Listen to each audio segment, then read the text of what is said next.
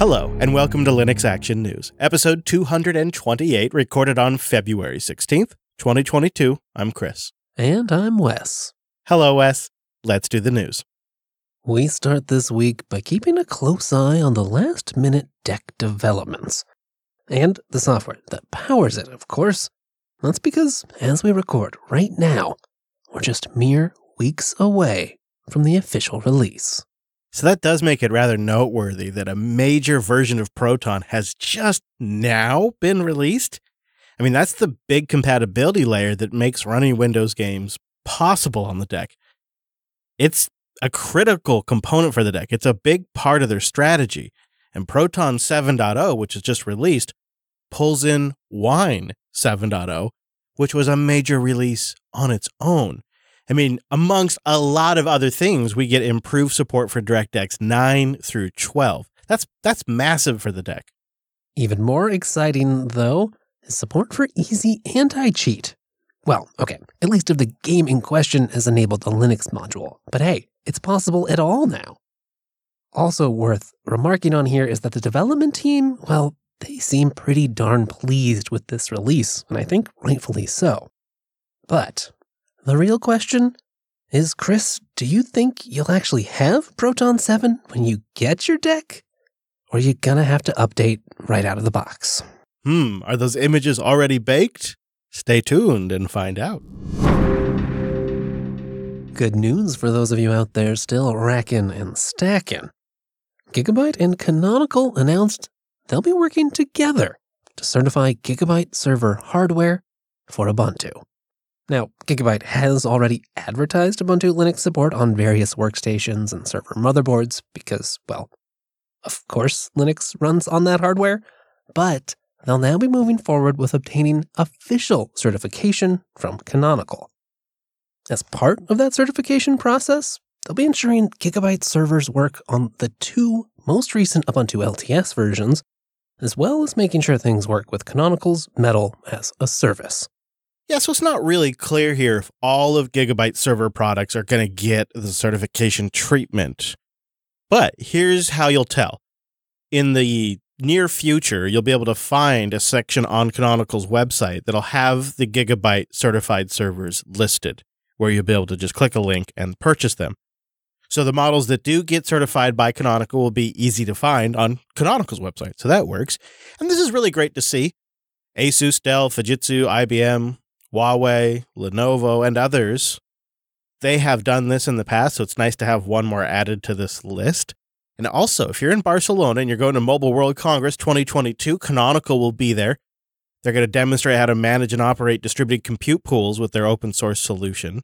And they have been going regularly since the Ubuntu Phone project. In fact, the mobile industry kind of represents a decent portion of their client base, and it made me realize, looking at this, the fact that they're still going, I don't think that time they spent on the Ubuntu Phone was necessarily wasted. I think they invested in an industry that is continuing to pay dividends. We've got a couple exciting updates that will be coming to a kernel near you pretty soon. Let's start with our future workstation file system, at least we hope, Bcache-FS. Bcache-FS has been in development since the mid-2010s, having evolved from the Bcache module, which provides a block cache layer for the Linux kernel. It aims for speed while also having Btrfs-like features. Say, for instance, snapshots, which were added fairly recently to the project. It's been under pretty heavy development lately, which hasn't left a ton of time for project updates. But this week, lead developer Kent Overstreet provided one of those with a new posting on the Linux kernel mailing list. We'll have the full post linked if you're curious, but while we're speaking of snapshots, he noted that, quote, "I'm particularly proud of how snapshots turned out. It's roughly a versioned B-tree approach, and it's scalable and fast." He also noted some nice consequences of that design. Things like the file system repair time, well, that doesn't depend on the number of snapshots. So it sounds like we can kind of go crazy with them. Snapshot with abandon. He said that he had a VM that he had loaded up with 1 million snapshots, and performance was still just fine. He also recently noted, quote, Things are in flux lately with all the allocator work, but I'm hoping that once that settles down and I've worked through the backlog of bug reports and performance regressions, we might be ready for upstreaming sometime this year. One more kernel update to look forward to. It seems that longtime Linux kernel developer Jens Axbo is known for his I/O mastery, maintaining the block subsystem, and developing features you hear about on this show like I/O U-Ring. Well, recently, he picked up an Apple MacBook Pro with an M1 Pro inside and jumped into the nascent M1 Linux community. After just a few days of tinkering, Axbo shared last week that he was, quote, very impressed by the hardware, and has begun dabbling with CPU frequency tuning support for the Apple M1, an effort that was started by Asahi Linux developer Hector Martin. Hey, maybe by this time next year, I'll be running Bcache on my M1 running Linux. Linode.com/LAN. Go there to get $100 in 60-day credit on a new account and show your support for the show. Linode is the Linux geeks cloud. With 11 data centers worldwide, they've been hard at work for almost 19 years creating the best experience to run applications. And a huge congratulations to everyone for the big news. Linode has been acquired by Akamai, and that's 19 years of hard work that's getting paid off. And you could really see, as they would put it, the synergy there with that acquisition. Go try it out right now. Maybe you want to build something yourself. Maybe you want to take advantage of one of their one-click deployments and their super fast systems, their S3 compatible object storage, their totally metal boxes if you like to go old school. They got it all. And they got it all, and they got a great interface and the absolute best customer support in the business. From the support to the super fast rigs to the Linux culture that runs deep. I mean, that's something I know about Linode. I know they have a culture that's strong and that runs deep. There's a lot of reasons why I choose Linode, but you may come up with your own set of reasons. So go try it yourself and get that experience and go get that $100. Go to linode.com/LAN. And a big thank you to Ting, linux.ting.com. If you're sick of overpaying for cell service, go see how much you could save and then take $25 off that at linux.ting.com. One of the things I hear all the time from my friends outside the US is Ting does mobile how the rest of the world had to do it. They came into mobile a little bit later than we did in the States, and we got these big duopolies set up. But in other parts of the world, the carriers actually have to be competitive with each other. And they actually have to compete on things like value and customer service. That's Ting, and that's what makes Ting great in the States. They're a mobile virtual network operator.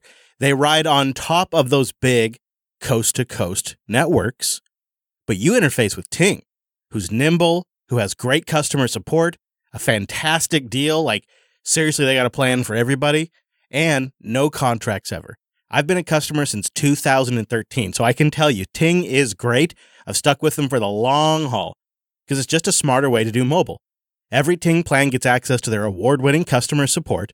In fact, Ting Mobile was just recently named the #1 carrier by Consumer Reports in 2021.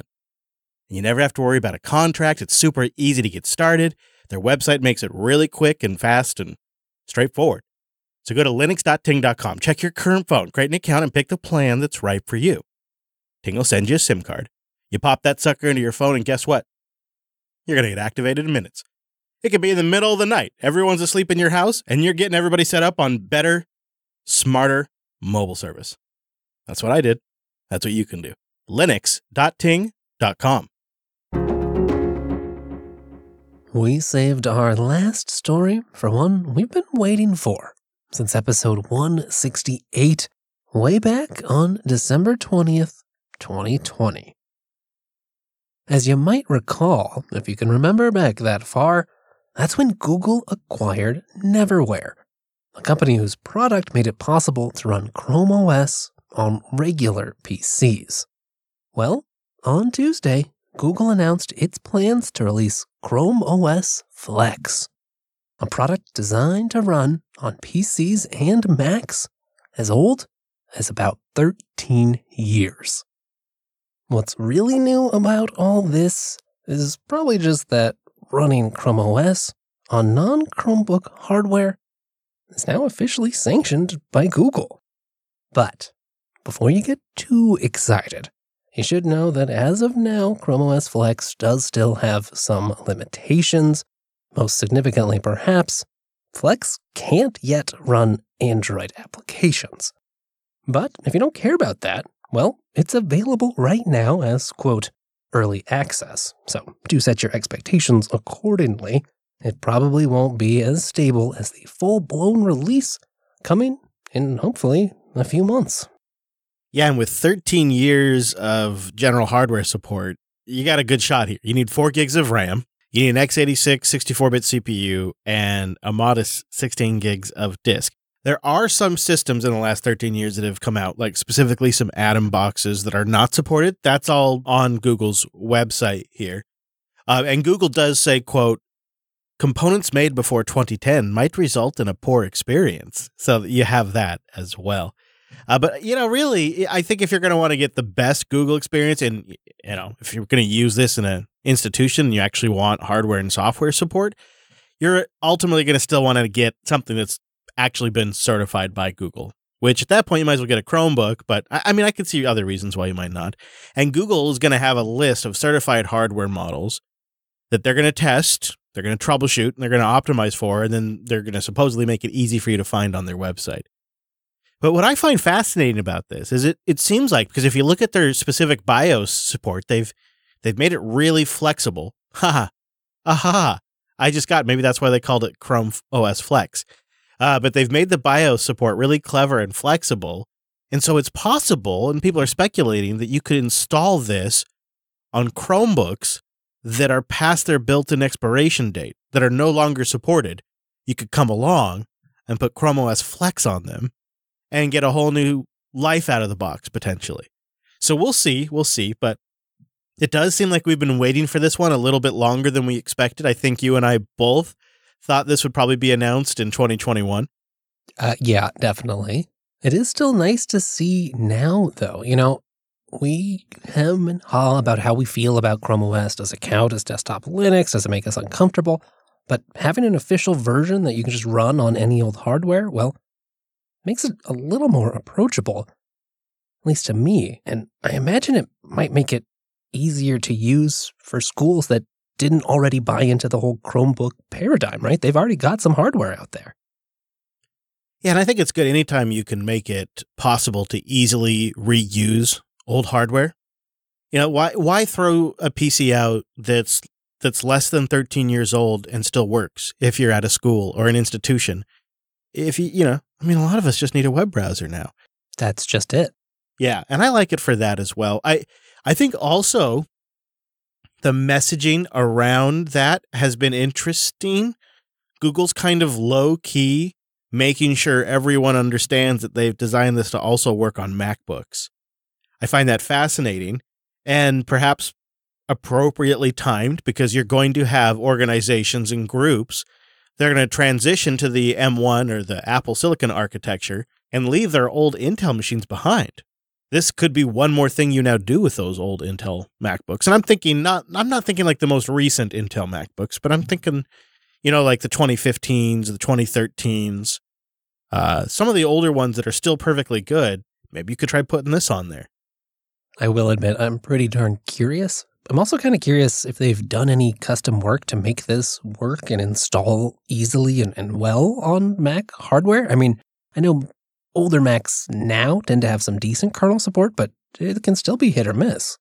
Yeah, and that trackpad, and that Wi-Fi, and that webcam, that can be very tricky. But back on the main PC side, what do you think, Wes? Does this mean that Google is now shipping a general PC Linux distro? You can run it on just about any hardware now.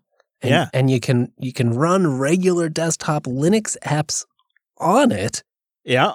And it's definitely more Linux than Android, that's for sure. Yeah. I think I have to say yes.